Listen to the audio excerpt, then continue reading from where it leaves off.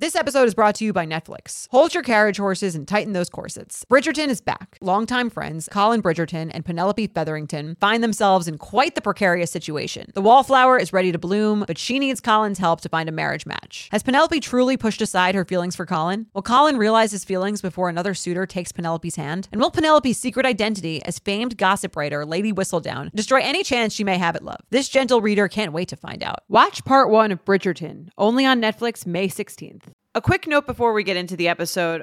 Oversharing is a podcast for entertainment purposes only. It is not a medical podcast and does not constitute medical or psychological advice. Always seek the advice of your physician or mental health professional. Hello and welcome back to Oversharing. I'm Jordana Abraham. And I'm Dr. Naomi Bernstein. Happy New Year. Happy New Year. 2024 is upon us. I know. It seems weird to even say 2024. Wow. Yeah. I mean, we're recording this a little ahead of time, so we're still like December 11th for anyone listening. So it definitely doesn't feel like the new year, but it's the new year by the time you're listening to this. And that's I like the new year. Yeah. First week of the new year is a little, it's like you feel mixed things. Because one, it's like, oh, we're back to work. Like back to the grind. Everyone's like, for a few weeks here, it's like everyone's on vacation. Nothing's really happening. No big decisions are made. We're all just kind of eking it out through the holidays and the new year. But now it's time to get serious again. Exactly. And it's a fresh start. That's the other side of it. So that's exciting. Totally. I think it is really nice. Again, you don't want to put a ton of pressure on it, but it is nice to have an excuse for a fresh start. It's like when you read a book, really inspirational. Like I love reading kind of like self-help-ish stuff, obviously. And there's like that day that you finish the book or while you're reading it or the couple of days after when you're like, I'm bought in. I'm doing it differently. I'm going to change something. And that feels kind of exciting. Like it's energizing. Yeah. There's a lot of hope, but there's on the other side of that, there feels like sometimes there's like pressure because you're kind of like, oh, I'm setting out to do this thing. It's like a little intimidating. What are all the steps to get there? Right. Do you have like a New Year's resolution that you're working on? I have a couple. One is the resolution that I do every year. I don't know how much progress I've made, despite the fact that I make it every year. One is to take better care of my belongings. So I'm a little bit of a mess, I would say. And there's part of me that's like, even with clothes, like I prefer to buy like cheaper stuff that I can just ruin.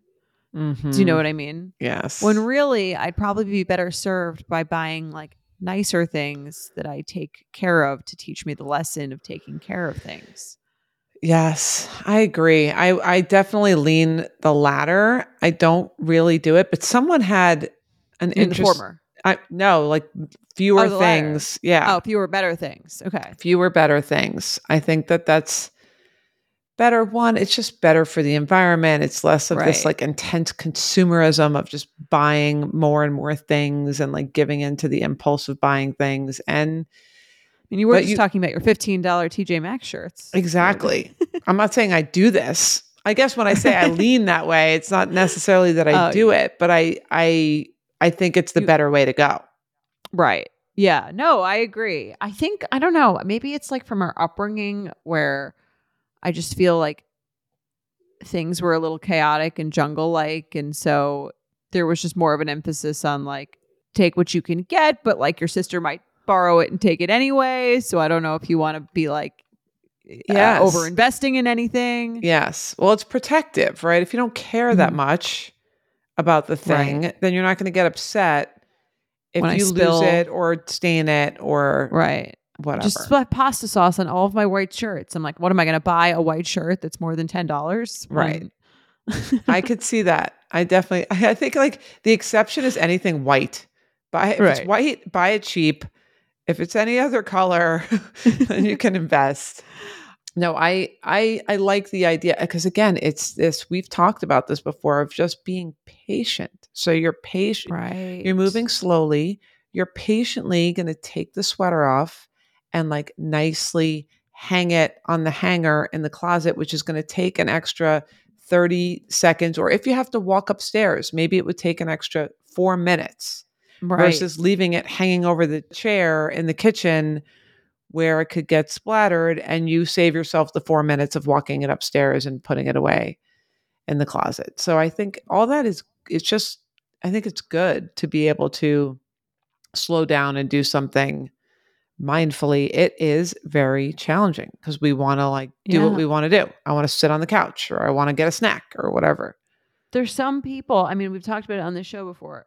You go to their house, everything just like looks super clean, and it's just everything's in its like little place.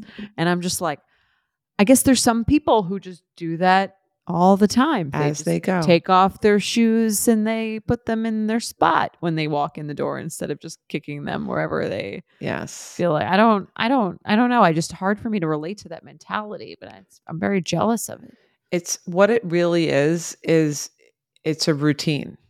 You have to you have to like put it into your routine. It's like when you, I don't know, after you brush your teeth, there's probably like a spot where you put your toothbrush, right? Right. If you didn't have that spot, you'd kind of like leave it in a random place, and then you'd never find it. So it's like you've gotten in the habit of like, this is where my toothbrush goes, but now you just need to do that with like everything all else the other stuff.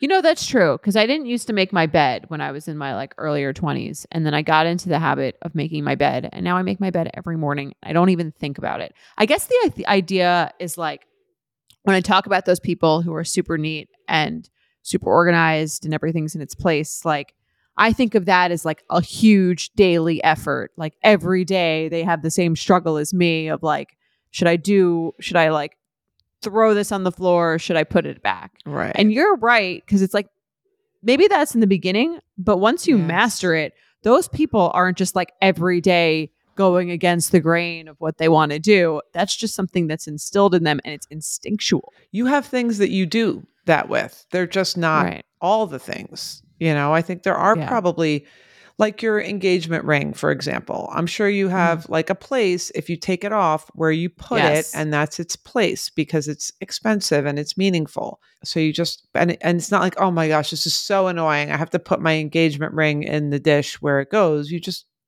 do it. Right. It's not like annoying, just is. No, it's true. So I guess it's just like that. I think they said 40 days to make a habit. Mm-hmm. So it's like, it's kind of like being uncomfortable for 40 days. Yeah. Seems like. And I think I would start small, like pick a few things. Maybe each week you can pick like a few things that you're going to put in their place. And then once you start doing that, maybe you can add some, or maybe it will naturally happen. But I also think the other piece is not being rushed and not being late.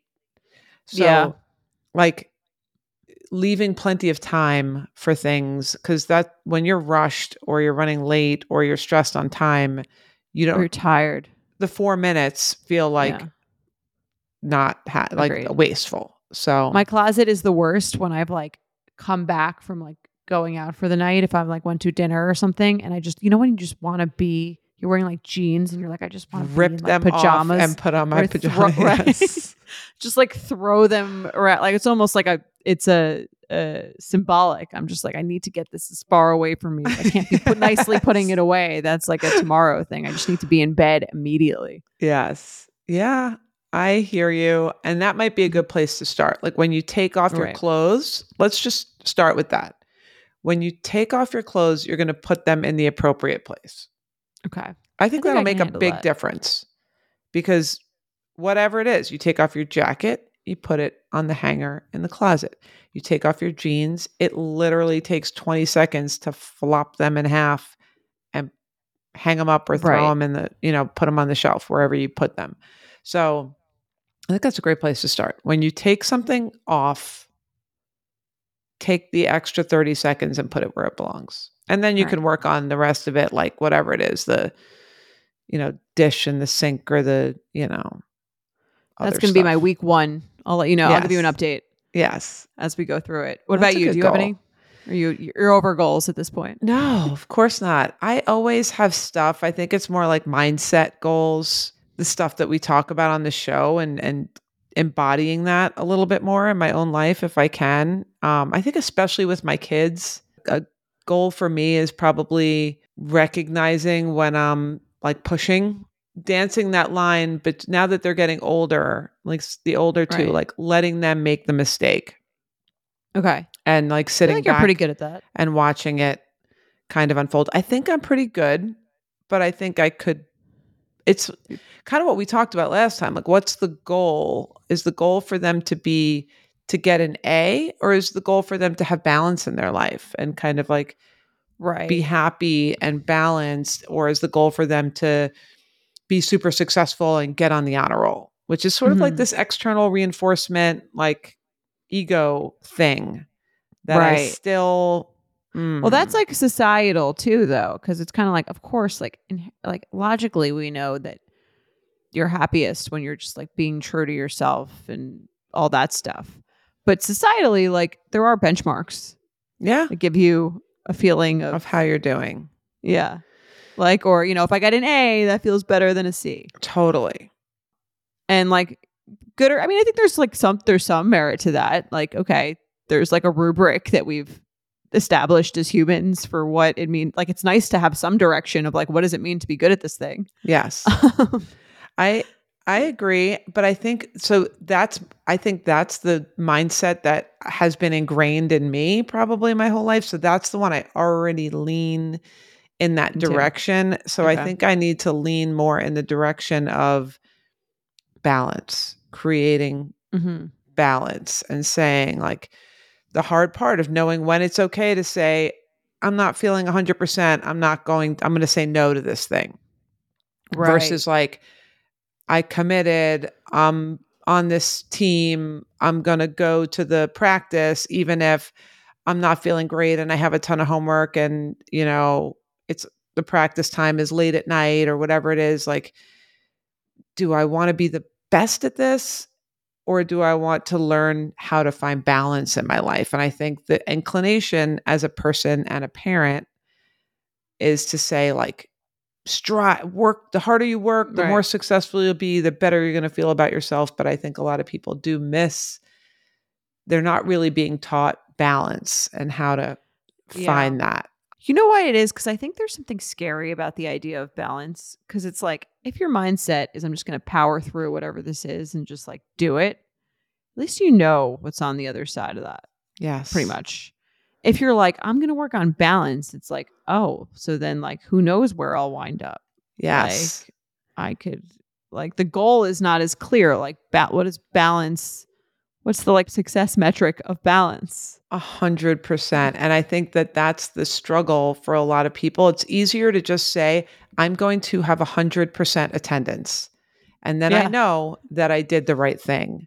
exactly. Versus every day you wake up and you think, should I go today? Should I not go today? It like you start to have to hem and haw about decision. It's like sobriety, right? Hmm. There's a reason why people go abstinence when it comes to drugs and alcohol when they're trying to make a change, because it's like I show up to the party and I know that I am having 0 drinks and it's a decision that I've made beforehand. I don't have to decide, am Right. I having That's what one? success looks like in Right. this scenario. Yeah. Yes. And it just takes all the little micro decisions out of it. Like, Hmm. I'm going to try my best all the time. I'm going to go balls to the wall all the time instead of thinking like, should I rest today or should I go hard today? Yeah. I find that with working out too, because it always seems like, oh, the answer should be like, if you're not sure about working out, just do it. Just do it. Right. Just do it. Cause then you won't have to think about it and like you'll check it off the list and that'll be success. But like, and that's, I mean, that's a real, almost like a direct example where if you're like, oh, I'm going to strive for a life of balance. I'm like, well, what is it? Like, what is the key performance indicator of working out when my body feels like interested in it? Like, I don't know what the, like, is it a good body? Is it like is it a fit body or is it like, I don't know. Like that's a lot more vague, that feeling Totally. of like semi-balanced movement. Yes. Yes. Yes. Which is why Yeah. usually for New Year's resolutions, people like go hard because they're like, all right, Mhm. I'm doing this. The only way I know how to do this is to, you know, Always go when in 'Cause doubt. that's kind of what they tell you, though, isn't Yes. it? Like when you're talking to a personal trainer, they're never like, and just listen to whatever Listen your to your body tells. body. They're like, Right. no, get to the gym at 6:30, Right. or like don't even bother or you don't really want it enough. Right. It's true. I do think there is a big societal push, and it depends on what you want. You know, Mhm. Like this Equinox motto is, Yeah. it's not fitness, it's life. So like, what should I do? Just be there every single day. Right. Like, Right. it's life. Yes. That's Yes. crazy. Yes. Uh, Yes. I get it. It is very hard to find balance. I think you have to trust. I think you have to trust yourself that if I don't go today, I'll still go tomorrow.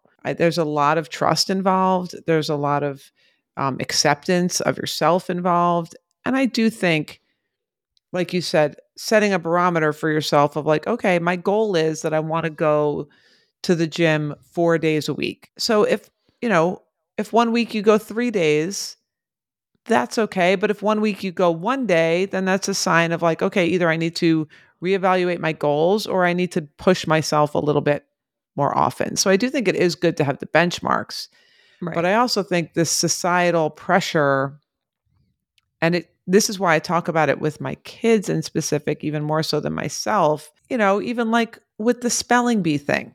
Like, did I want Maddie to be the spelling bee champion? Would that have made me really happy and excited? Yes. Yeah. I wanted her to win. Why? I have no idea. Why did I care? I mean, yes, it would make her happy. She's a good speller. That'll probably help her in life, right? I Right. don't know. It'll be a societal indication that she's a very good speller. Right. I think if I'm digging deep, it would be a societal indication that she's smart and potentially is going to be like successful in her academic career, which I don't need a spelling bee for that.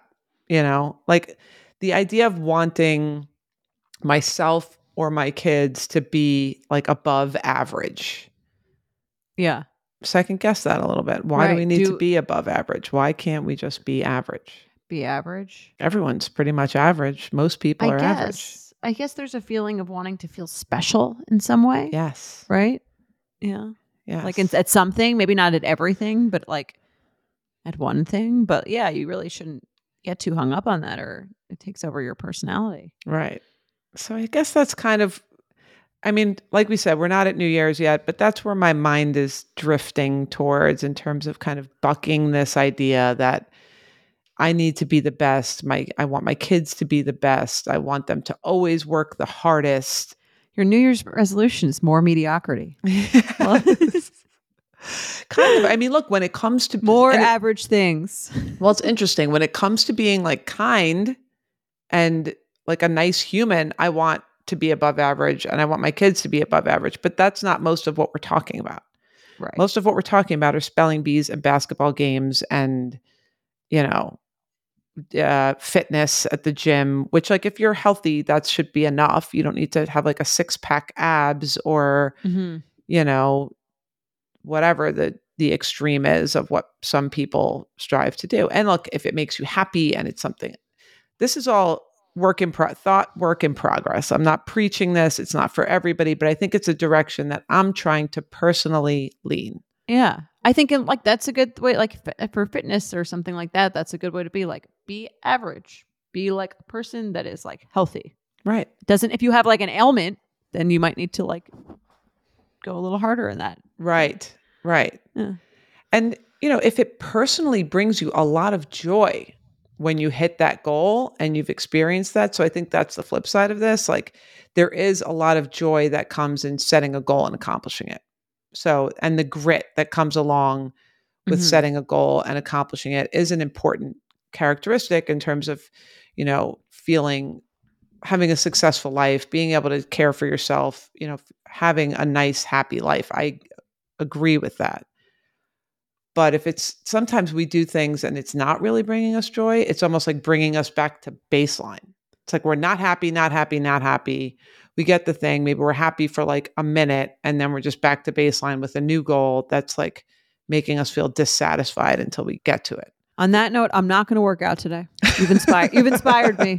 You've inspired me. Thank you. If you guys have any goals or intentions related to your goals or anything like that for the new year, email us. And thank you guys for being such great listeners in 2023. We've had so much fun doing this podcast and more to come in the year ahead. Yes, for sure. I genuinely love our listeners. I love the emails that we get. They're thought-provoking, they're interesting. Obviously, I love the reviews that we get. It really shows that people are listening, and I'm glad we're helping you guys, and that you're taking the time to reach out to us. It feels good. So thank you.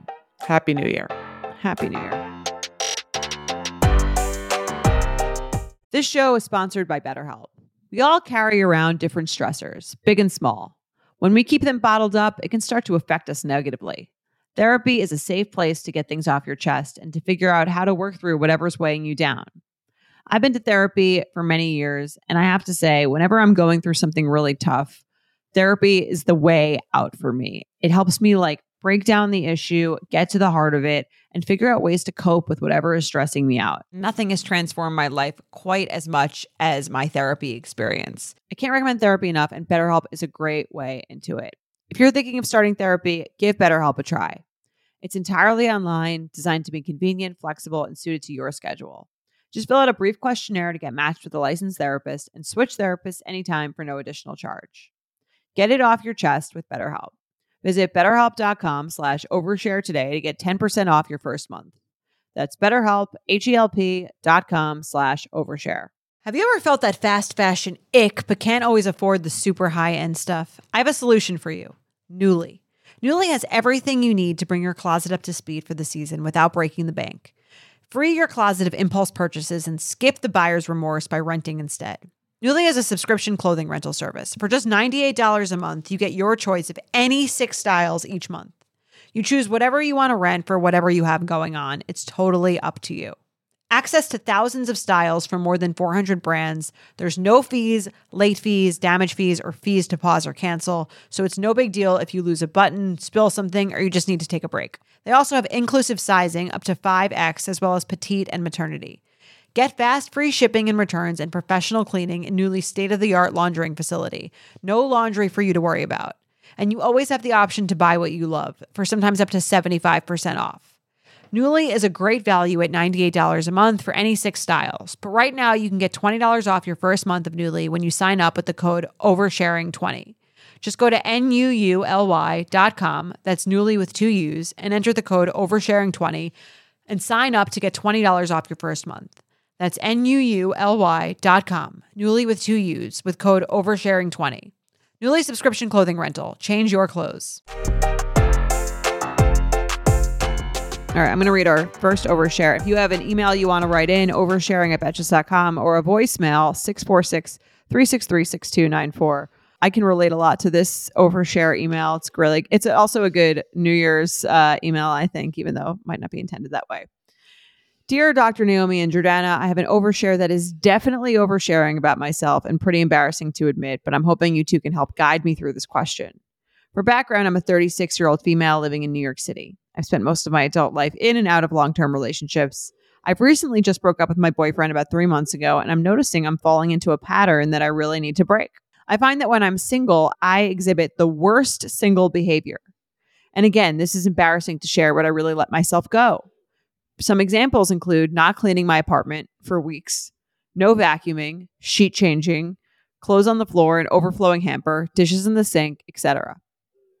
For meals, I find myself making much less healthy choices and ordering out all the time. My wine consumption goes up in the evening. I start staying up late, sleeping in, and being way less productive on weekends. It even seeps into my hygiene with little things like not showering as often or not caring to shave my legs as frequently. It's really getting out of hand as I write this to you. Still in bed Sunday at noon with unwashed hair and my leftover pizza box left out on the coffee table.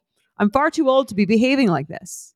Perhaps the most alarming part about it is it really doesn't bother me, since I know it's just me that has to deal with it and no one else needs to know. I know it's extremely unhealthy and I'm capable of doing the exact opposite. When I'm in relationships, I'm totally normal. Tidy apartment, normal sleep, cooking and cleaning, all around being a good little wifey. And I'm really happy with that too. I know this sounds like it could be depression, but I don't feel depressed. I almost relish in the freedom of being able to do whatever I want. I've done a lot of self-reflection and tried to examine why I behave like this when I'm single. Why am I not able to show up for myself when it's just me? Do I just not care about doing these things if I'm the only one benefiting? Or worse, is this the true version of myself that can be released when I'm alone? Is this at all normal for people to do? When I used to do this in my 20s, I gave myself the excuse that I'm young and it's just a phase I'll grow out of. But now that I find myself single again in my 30s, I know it's unhealthy and needs to stop regardless. Ultimately, I prefer the relationship version of myself. I'm a bit of a serial monogamist, so I'm sure I'll find another boyfriend soon and fall back into the normal version of myself. But I'm worried there's a deeper issue. Any advice you could share would be much appreciated. I'm looking to break the pattern and be my relationship self, even when it's just me. Thanks, worst single self. So interesting. And I'm so glad that she wrote in because I do think it normalizes this behavior that a lot of people, feel sometimes. Like you're not the only one. This happens to people, specifically if you're not having people over at your house or you're not like Right. sharing space with anyone. It's kind of comes down to, we talk about like motivation and what plays into motivation to do certain things. And it's, do I think it's going to make a difference in my life if I do this thing? And do I think I'm capable of doing this thing? I think she knows she's Right. capable of doing this thing, but I don't think she sees any real benefit other than her like judging herself and feeling like maybe it's a sign of something. Yeah. I kind of feel like I'm like the opposite. When I was single, I was cleaner and more organized because I'm like trying to like woo someone. Right. What if someone comes back and sees this? Right. Right. Whereas when I'm in a relationship, I'm like, all right, you already, you know who I am. You're not going to leave. You're not going to, if the dishes are out or something. Right. So I think it's interesting that she's almost like, I let myself go when I'm single as opposed to coupled up. Right. Yeah. I mean, I guess either she's not dating or not dating in a way that anyone's coming back to her apartment. I would assume. I guess that's a good question. If she's bringing people into this, hellhole. It's going to sound that bad. Yeah, it sounds like a Sunday, a very lazy Sunday. Right. But maybe it's gone on for a bit. Right.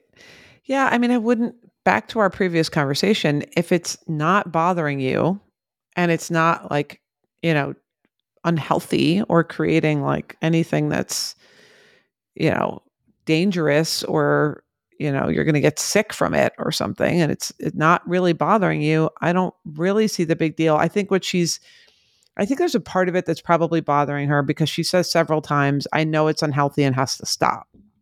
So I don't know if that's just her judging herself or if she feels like there's an underlying, when she's single, that maybe there's like she's emotionally overwhelmed. Like she says, she's a serial monogamist. Maybe there's some emotion around being single that makes her feel, I think these things happen, like we talked about, when you don't have the energy to take the jacket and put it on the hanger and put it in the closet.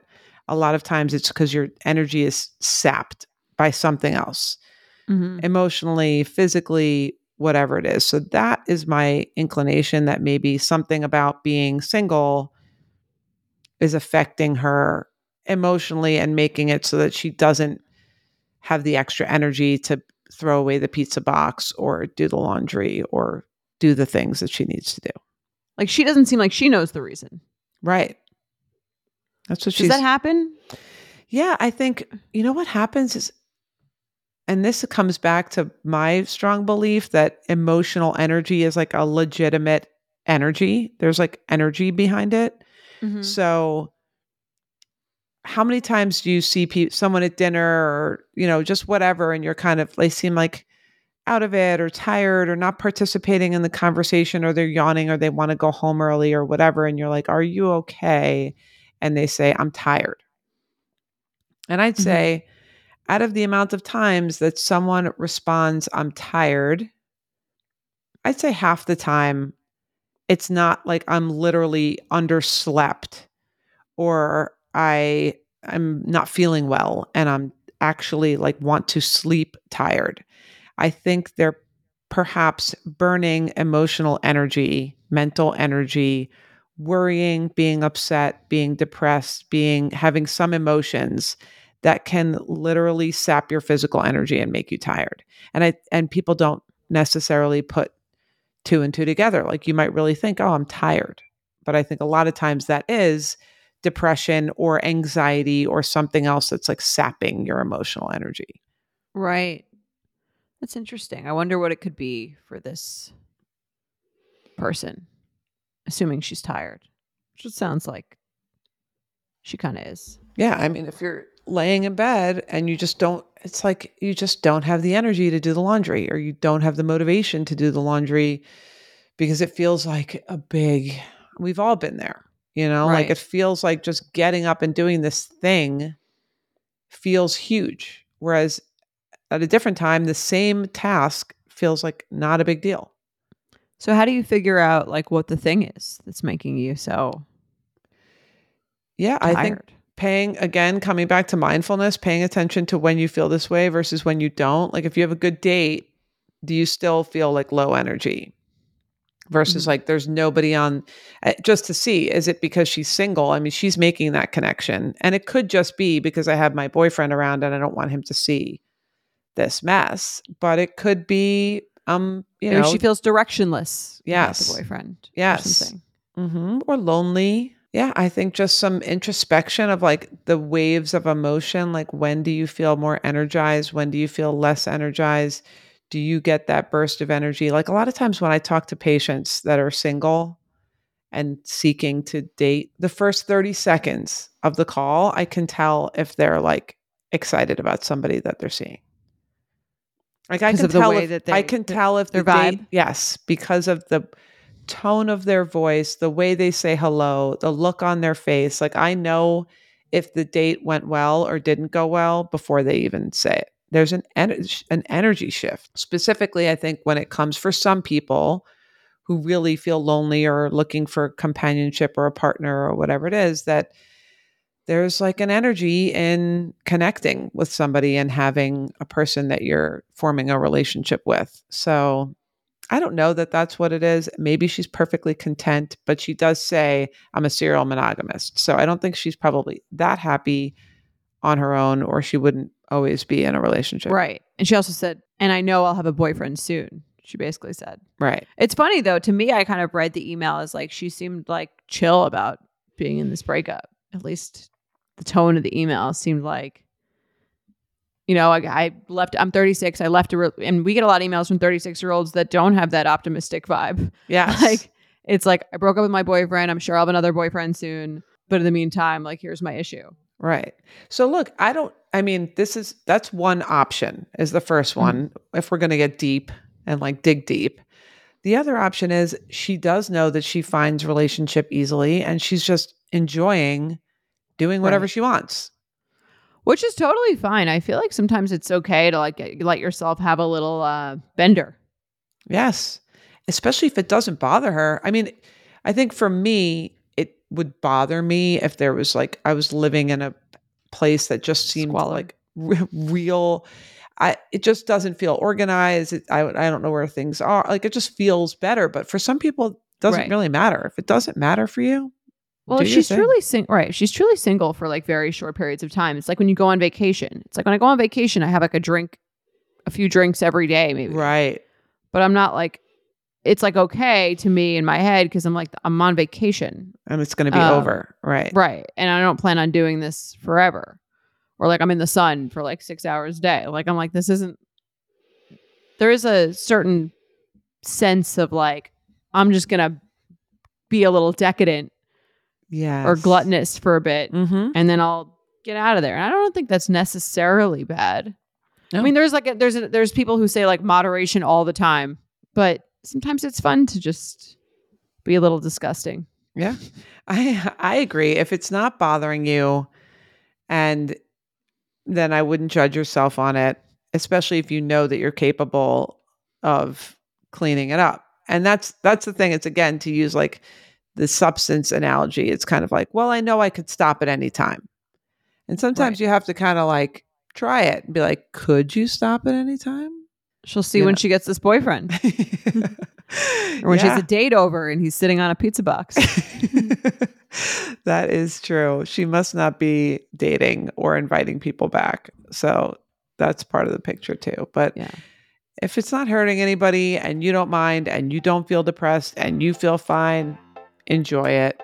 No judgment here. Yeah. I'll come over.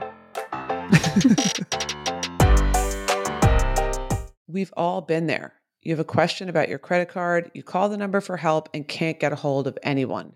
If only you had a Discover card. With 24/7 US-based live customer service from Discover, everyone has the option to talk to a real person anytime, day or night.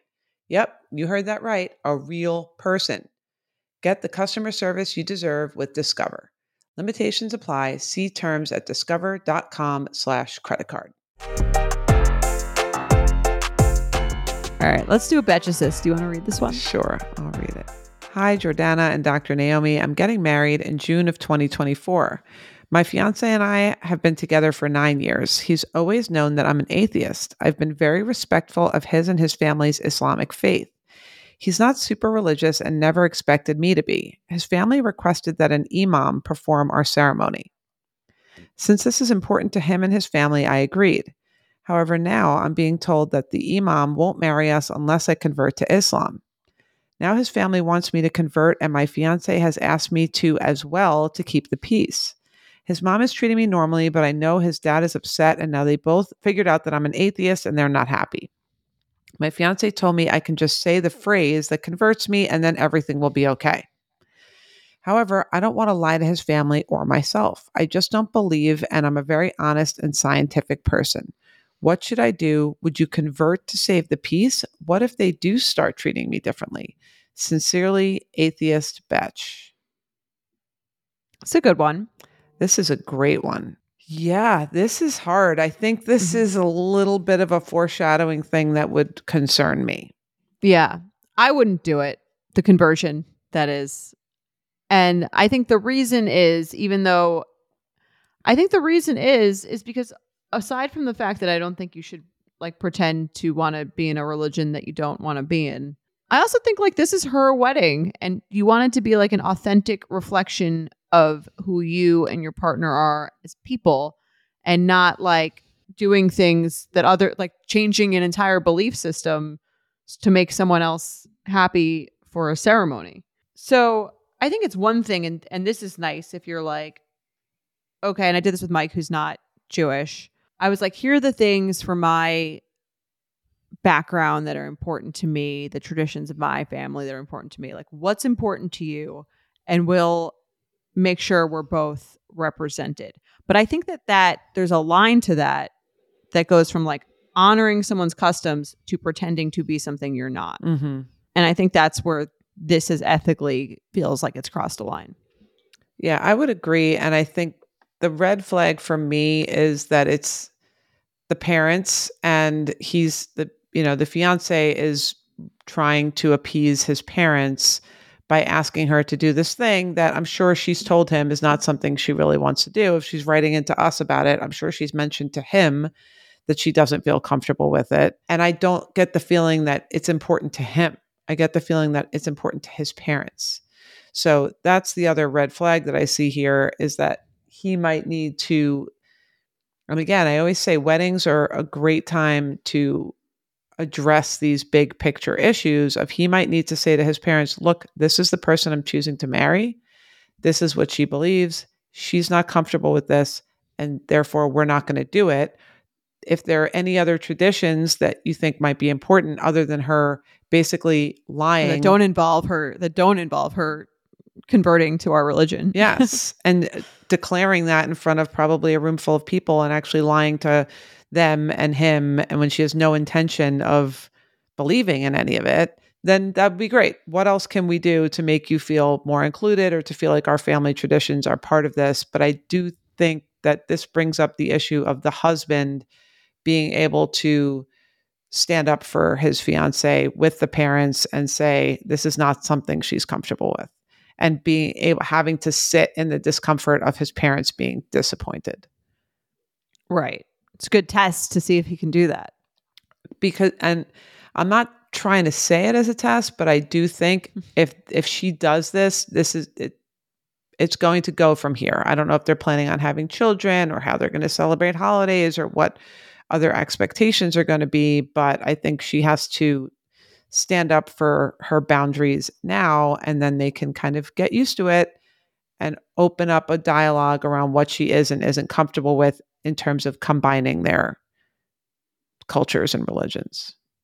Agreed. Moral of the story, our suggestion is a no. Yeah. On this one. I would say it's a no. And look, I feel bad for her. This is not going to be easy. And I feel bad for him because I think he's the one that's going to have to, it's going to be important that they're on the same side on this so that he can address the parents and say, I knew this when I proposed. Like, you don't, I think the other part that's sort of upsetting about this is that it's kind of a bait and switch.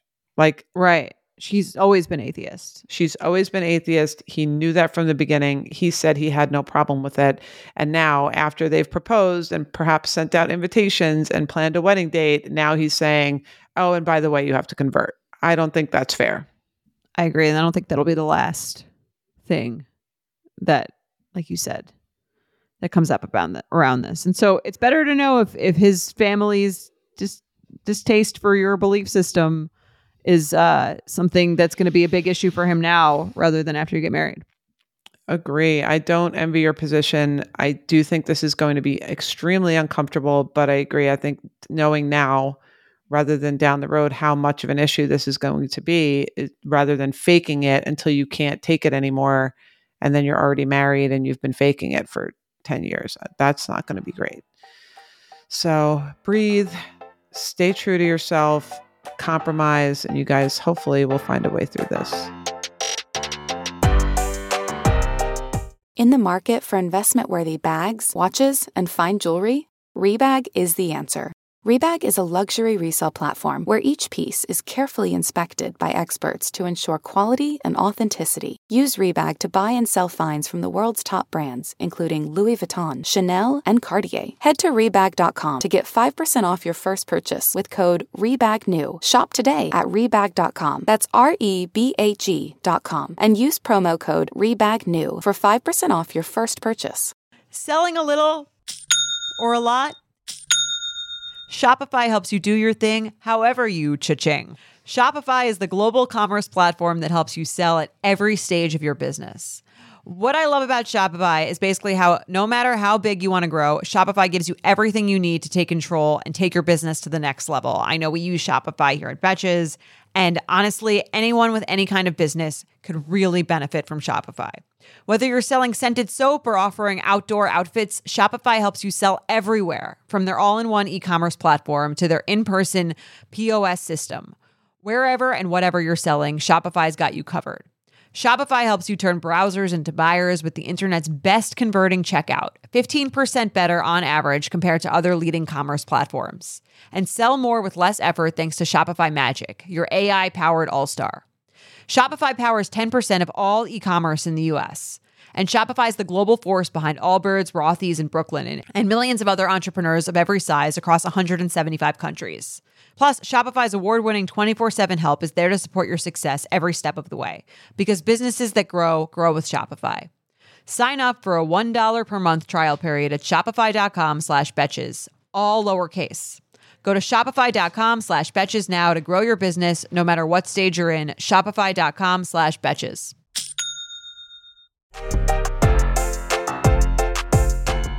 Let's do some intentions. I'll read them. Hi, Jordan and Dr. Naomi. I'm a big fan of the pod and have been trying to get my hands on any podcast Jordan is on. Wow. Thank you. Aww. Jordan, I love your input and voice. Thank you. Wow. Okay, let's get to it. I'm an engaged 29-year-old female and I live in my house with my fiance. We are new to the home. We bought it in June. This is not my first home, but previously I've lived with roommates. The house we are in comes with a few sounds, and we live in a quiet neighborhood in a larger town in Montana with a fairly low crime rate. We also have standard security cameras on two sides of the house, and one even has a motion sensor floodlight. Here is the issue. My fiance is visiting his grandpa for about 10 days. That is a very long time to visit your grandpa. I don't care who you are. It's a long time, right? Yes. I mean, good for him. I guess they're close. I filled my weekend with visiting friends who stayed at the house with me. And now that I'm into the work week, I'm struggling with high anxiety at night before bed. We have 2 cats that are gremlins in the night. I can feel the irrational fear of an intruder becoming more frantic each night my fiance is away. Last night, I decided to help myself by putting my partner's handgun next to me in the bed. It is in the case, unloaded. I know this still seems crazy, but my protector is not here. I thought it would bring me some peace of mind, but I'm not comfortable with guns in general, so instead I had gun safety nightmares all last night. Oh. Tonight, I'm lying awake after trying to push through with my sleep routine. Sleep mask, ensure all doors were locked, blasted sleep sounds, but I could still hear every tap of my cats walking around and being mischievous. Cars occasionally driving by, and a train or two. The cats might just be the worst of it. It's a new sound every time. I can't even keep track of what they're doing without worrying that someone is in my house. I'm looking to set an intention to get through the rest of this week and possibly any future nights alone without nightmares and anxiety. Any help would be so appreciated. Thank you. A sleepless in Montana Betch. Yeah, this is hard. I think the cats really complicate this because I know that and she's doing this sleep sound machine thing. If you're already anxious, sometimes it's like you just need to fall asleep and then you're okay. But she falls asleep and then she has these cats waking her up. And now she has to fall back to sleep over and over again. It seems like her other fear is that the cats are like someone in the house. I could see how it could sound like that. Yeah. I get scared when I'm home alone. It's creepy a little bit to just be in any space, I think, by yourself. Totally. And I think, you can put on a sound machine and block out the sound of the wind howling or, the leaves rustling. But if you actually do kind of have creatures walking around making footstep type sounds, that's going to make this worse. So I don't know what you can do about the cats. Maybe put them in a room and close the door with carpet or something where they're not making a bunch of sounds, because I could see why, if you're already anxious, that can definitely make things worse. That's not my big advice because, I don't know what your cat situation is. This seems like an example, one of a good example where exposure therapy might help. Mm-hmm. I think on the first thing I would do is reassure yourself by looking up, and I actually took the liberty of doing it, and the chances of being killed during a home invasion. I think the year that I looked at, there were 100 people in the entire country that were killed in a home invasion.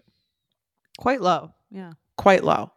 Yeah. The chances of you being one of those 100 people in the entire nation that are killed by a home invasion, especially when you live in Montana, which is on the lower end of the, it's not like you live in some, big gang-ridden inner city, place where people are going door to door looking for drugs or weapons or something. So looking at the rational aspect of it and calming your mind, knowing that the literal chances of something terrible happening to you if someone breaks into your house. And also the fact that, which I didn't know, more home invasions happen during the day than they do at night. Really? Yep. Oh, you became a little undercover cop here. Well, I did want to, before reassuring her, I wanted to check and see what the actual facts were. And the actual facts are this is pretty uncommon for someone to get really hurt in a situation like this. I kind of agree with her. She probably has a higher chance of hurting herself with this gun than she does. Yes. Than with a home invasion. Yes. 100%.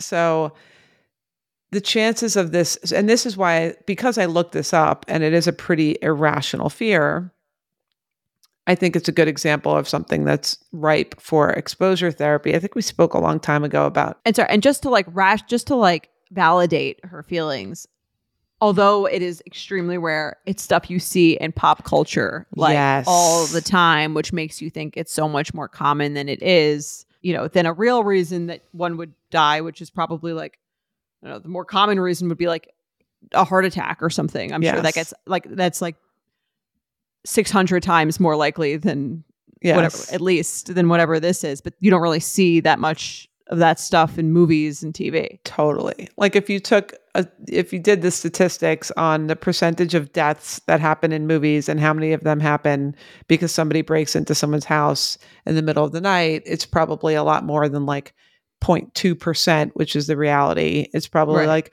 I don't know, 20% or 30% Right. or whatever, large percentage, because it's scary and you're sleeping and you're Right. caught off guard and all the things. And that's what you would read in the new, like in the actual news or newspaper, because it would be so sensational that it happened, because it doesn't happen that often that you see it in the paper. Yes. It gets written. People don't write about like someone peacefully dying in their sleep in the newspaper article because it's not that interesting, but that's much more likely to Right. happen. Totally. Yes. So I think just calming yourself, knowing how unlikely this is to actually happen to you. But then if you still have this really intense fear, I think you can do an exposure therapy practice, which is take out a piece of paper, write down your biggest fear, the worst case scenario, the worst thing that you are afraid of is going to happen, and what goes through your mind in the middle of the night.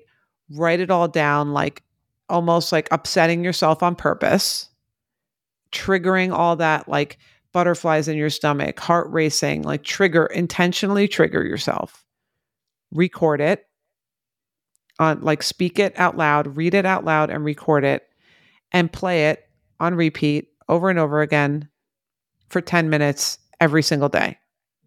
And every single time you feel this way, play this recording for 10 minutes.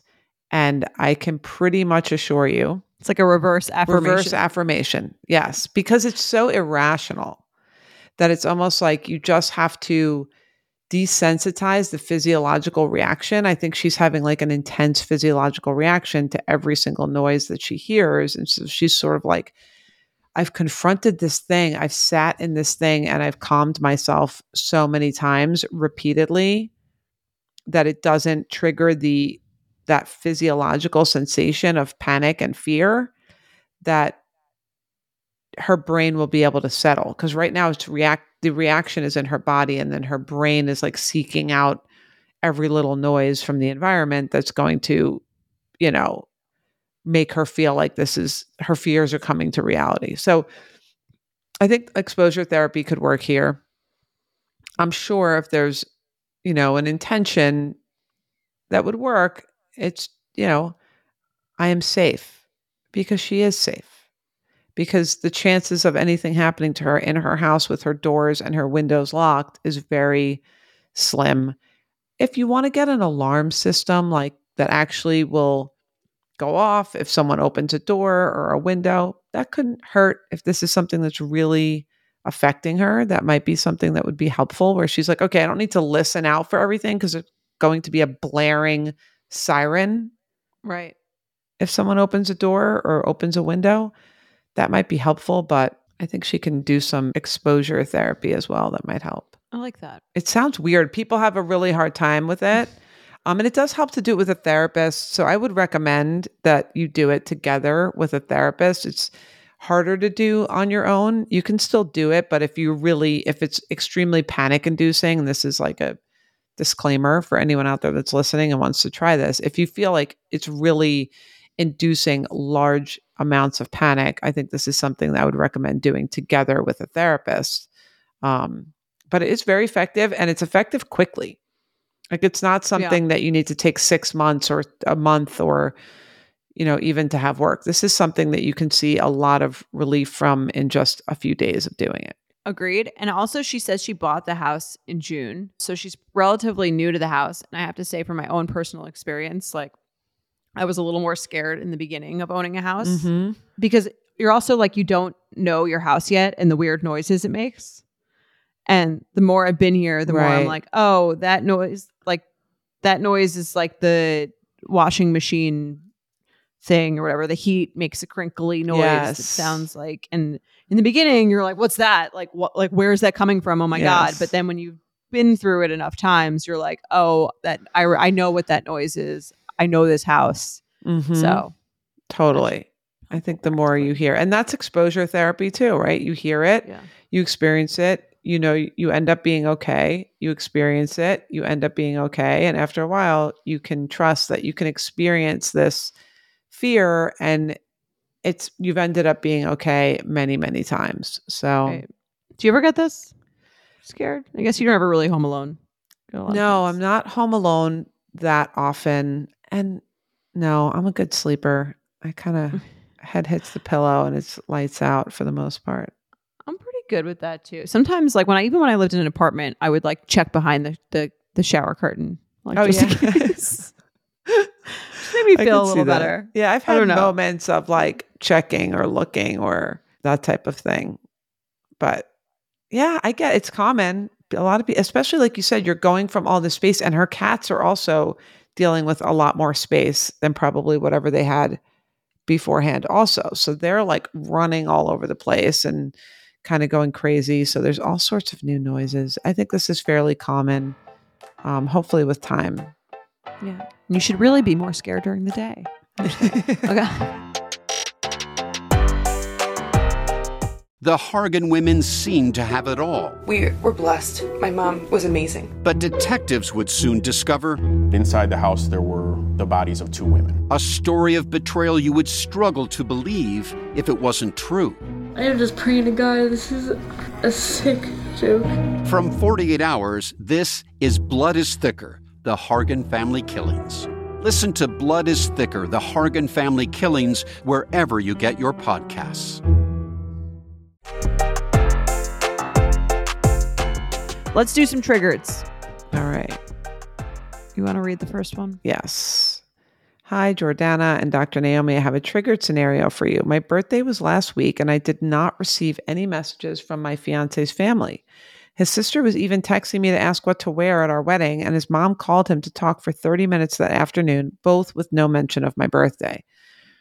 I think I would usually scale this around a 1, but what makes it more triggering for me is that they have a big family group chat with 20 plus family members and always wish every participant happy birthday. I checked back through the text thread and they have wished everyone who married into the family a happy birthday starting at 7 a.m. on the day, except for me.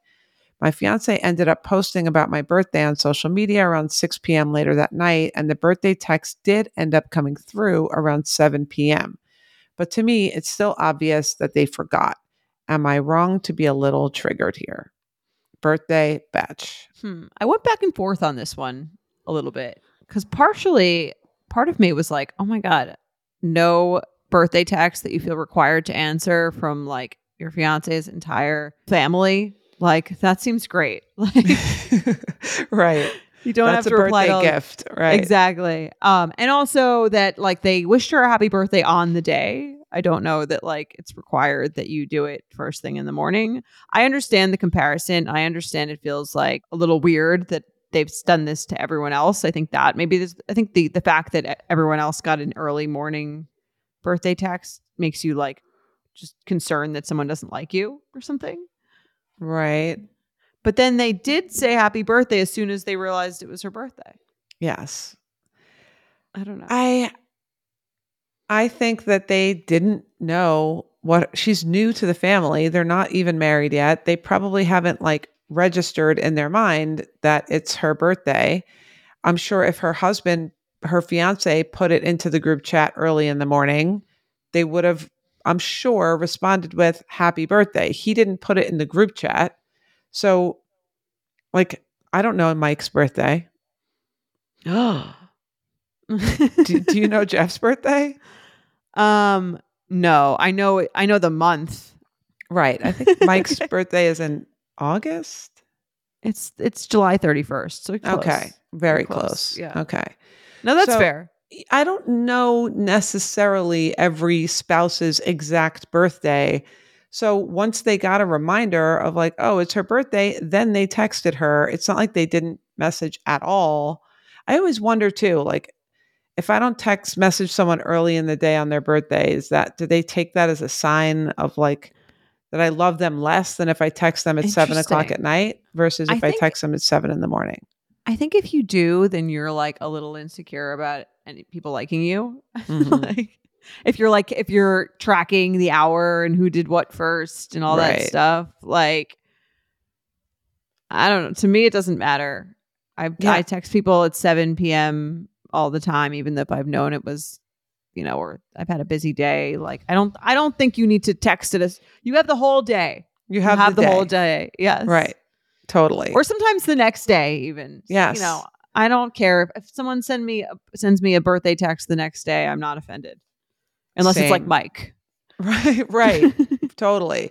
I totally agree. I think maybe she does have some insecurities about being included in the family, or she's not quite in the family yet. So she's probably maybe a little hyper fixated on how she's going to fit in or how she's going to be accepted or if people like her. So I think there's a little bit of insecurity brewing. I think the time of day, if they did end up texting you, specifically after he made the birthday text, which alerted them to the fact that it was your birthday, which I don't know how they would necessarily know that otherwise, unless they're that type of person that just puts everyone's birthdays in their calendar, which is probably not most people. I am going to rate this low because it sounds like they didn't know it was her birthday until they did, at which time they messaged her. Yeah, I agree. I would give it like a 2. Yeah, I think I'm going to give it a 2 unless there's something I'm missing. And I also bet think I think it's kind of nice.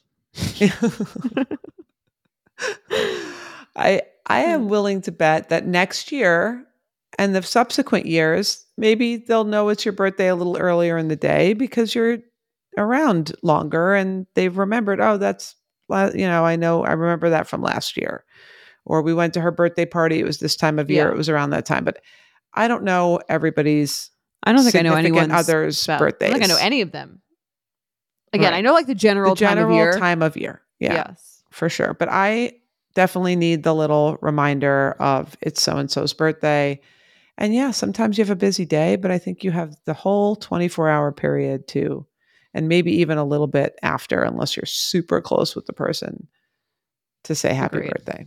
I'm sure that they love you. You're getting married. Be excited. I don't think that these little things are an indicator of their feelings for you at all. Totally agree. Let's do another one. I'll read it. 2.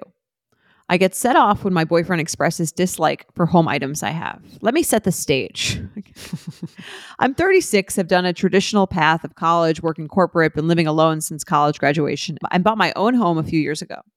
My boyfriend of 2 years, also 36, who moved in with me 1 year ago, went the slower path in college to live and travel in Europe, worked temp jobs while trying to get his ideal job, lived in room share homes, and eventually moved back with his parents to pay off some student loans and help them during a medical crisis time. All that to say, he didn't move in with much for furniture and household items. So the triggering problem. Every time he says things like, I want to get a huge reading chair for this spot because I don't like the current chair. Or, I want a big bookshelf instead of the floating shelves you have. I get super triggered at his criticism of my items. It feels like he has no appreciation for the choices I made to even have a comfortable home with furniture in it, and that he gets to wish for all those extras while disregarding what I've already spent on getting the foundational pieces in place. So how justified am I in this, or do I just need to let it go? Thanks. I already did the shopping. I'm not saying this is not triggering, but I think this is a her issue. Yeah, I think she's got some other resentments that maybe she hasn't aired about this situation, or like the different paths that they took. I don't think it's about the furniture. Right. Yes, I agree. I think that she probably feels underappreciated for providing all of the stuff. And maybe if she would feel like he appreciated all the things that they had, the bed, the couch, the coffee table, the end tables, like all of the things that they have in their home, that it wouldn't be so triggering to her if he says, I prefer a different chair or I'd prefer a bookshelf. I think some people would actually prefer someone to say those things because it would indicate that they feel like the apartment is both of yours. Yes, I totally agree. So this is why I love Triggered, right? Because it just kind of shows, it's like the triggering scenario is sort of like a canvas for your insecurities to fall onto. So some other people would be like, he doesn't make any comments about ever wanting to buy anything for our apartment or make it a home or show that he's like invested in our home. And that's triggering. Meanwhile, you have someone who's making comments and saying like, I would love to spend money to invest in making our home together more comfortable. It's like, I think she's painting it like as if she was cooking a meal and he was like, I'd love to get a different meal in here. Yes. And like and I could see why if he had absolutely no acknowledgement that she brought all the furniture at any point, like, I'm so glad that Yes. that you had all this stuff. I can see that that would be like kind of annoying to never get any sort of gratitude or any sort of appreciation for what I brought to the table. And again, I think that Yes. could be anything from like making a meal for someone to doing chores that go unnoticed to maybe there's this financial furniture thing that she's talking about. So I don't think that the feeling of wanting to be appreciated is crazy, but I do think the actual act itself is not that triggering. Yes. So this is definitely pointing towards something bigger. I wonder if in general she's feeling underappreciated, or in general she feels proud. It sounds like she feels really proud of herself for like living on her own and buying her own stuff and buying, I think, her own home, or, so maybe she feels like that's a part of her that she really loves about herself and feels really proud of. And he's not acknowledging that. And maybe he's also not acknowledging that because that's not something that he Yeah. has, and he feels a little insecure or jealous. So he might specifically be mentioning it less because he has an insecurity about it. And she's picking up on that and feeling like he's not appreciating it, but it might be coming from a place of insecurity on his part. Well, I have a question for you as it comes to couple dynamics. What if you pride yourself on something that really just doesn't matter that much to the other person? Right. Like, Yeah. like they're not feeling insecure, they're not insulted by it. It's just not something that, like, let's say you really love your hair. Like, I'm really proud of my hair. I've always had I'm not, this is not true. I'm speaking hypothetically. Let's say I really love my hair. It's thick, it's long. I get compliments on it all the time by like lots of women. And my fiance never says anything about my hair. It's just, he doesn't notice. It could go Right. either way Right. for him. Is that an issue, or is that like, I don't know. Yeah. I mean, I think if it's something that you want them to know, you can't make someone care. Like, you might also, Well, that's right. yeah, you can't make him care. Can you push him to say, yes, you have beautiful hair? I think it's really lovely. A time or two, sure. But I do think you have to find that esteem about that thing in other places, perhaps. I don't know that that's what's happening here. I think it's the opposite. I think he Okay. maybe feels a little insecure about not having any stuff to contribute. And maybe So he's that's trying to his, get new stuff. yeah, or maybe that's his way of saying, like, I'd like to contribute something here. I'd like to buy a new chair. I'd like to buy a bookshelf. I'd like to feel like I kind of have my, like, this, it sounds like it might be a little bit of like a passive conversation that they're having, where there's this elephant in the room that she's bought all this stuff. He's contributed almost nothing to the living space. She wants appreciation, and he wants to kind of just maybe put a little bit more of a stamp on the Right. apartment. He'd rather feel like he's contributing more than feel like, oh, he's so grateful to her. He'd rather just them be more equal than, Have to talk about it, yeah. which I think is pretty common, which is why, again, these triggered scenarios and these little bickerings, like a lot of times when couples bicker about things, there's a bigger picture issue underneath it. And this bigger picture issue is that they're both, quietly aware of the imbalance in the home. She just wants him to say, thank you for providing all this. Look what a wonderful home we have. I know you must have spent a lot of money on all this stuff, and I get to enjoy it. And I really appreciate you. And I'm so proud of you. Mm-hmm. He's not doing that because that will probably feel really icky to him because he's feeling insecure. So instead, he's saying, hey, let's go buy a big lounge chair. And I don't know if he's saying he'll pay for it or whatever. I don't know what their situation is, but Right. yeah, I think there is a little bit of a bigger issue here, which is why she's feeling triggered. Agreed. I think she could say something to him Yeah. about the dynamic of the finances and how he feel. They could open a discussion about how they both feel about it. Totally. And this is early on in their relationship. They're not engaged or married yet. They're just dating. I think this is a great little practice conversation for them to like dig a little deeper and try to understand one another. Like when you make these comments, I feel upset because it makes me feel unappreciated, or it doesn't feel like I'm really proud of this thing about myself. And it seems like that's not something that you're noticing.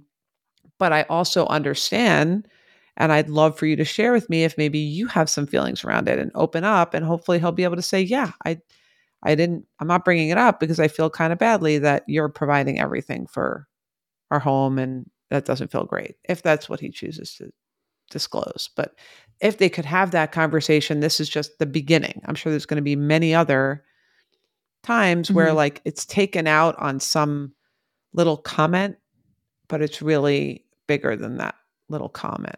I agree. But I think the comment in itself, I'd give it like a 3. Yeah, I think I would agree with the 3. It's not a nothing because it sort of is like, although I wonder too, sometimes like a gender role thing, like a lot of women will have a guy that has a bunch of stuff and they move in with them, and then they just start being like, we got to get rid of that. We got to get rid of that. Yeah, I think there's a double standard around insulting someone's furniture. Right. It's much more socially acceptable to be like, I got rid of a lot of Mike's stuff. Right. That it was like very active, very blatant. Right. Put You downs. weren't being polite about it. Yes. So I think if this was roles reversed, it might go differently. But I get it. And it's because I think the difference is because a woman might take more pride or have given it more thought, or, whatever it is. So you don't want to insult something that they actually work towards. Whereas if Mike had like an old couch from his parents' basement, you're kind of like, you didn't really work that hard to get this thing or pick it, or, just but if he had here. like saved up for years to buy a certain couch, I would think I would be like a little more cautious. Yes. Of saying something negative about it, or that I wanted to get rid of it. Yes. So given that fact, I would give it 3.5. All right. We'll give it a 3.5. Good luck. Good luck. That's it for us today. Happy New Year again. And we'll see you next week. That's our time. Great work today. Oversharing is produced by Sean Kilby, Jorge Morales-Pico, and Rebecca Stiles-McCann. Editing by Basilio Perez. Guest booking by Ali Friedlander. Send your advice emails to oversharing@betches.com or leave us a voicemail at 646-363-6294.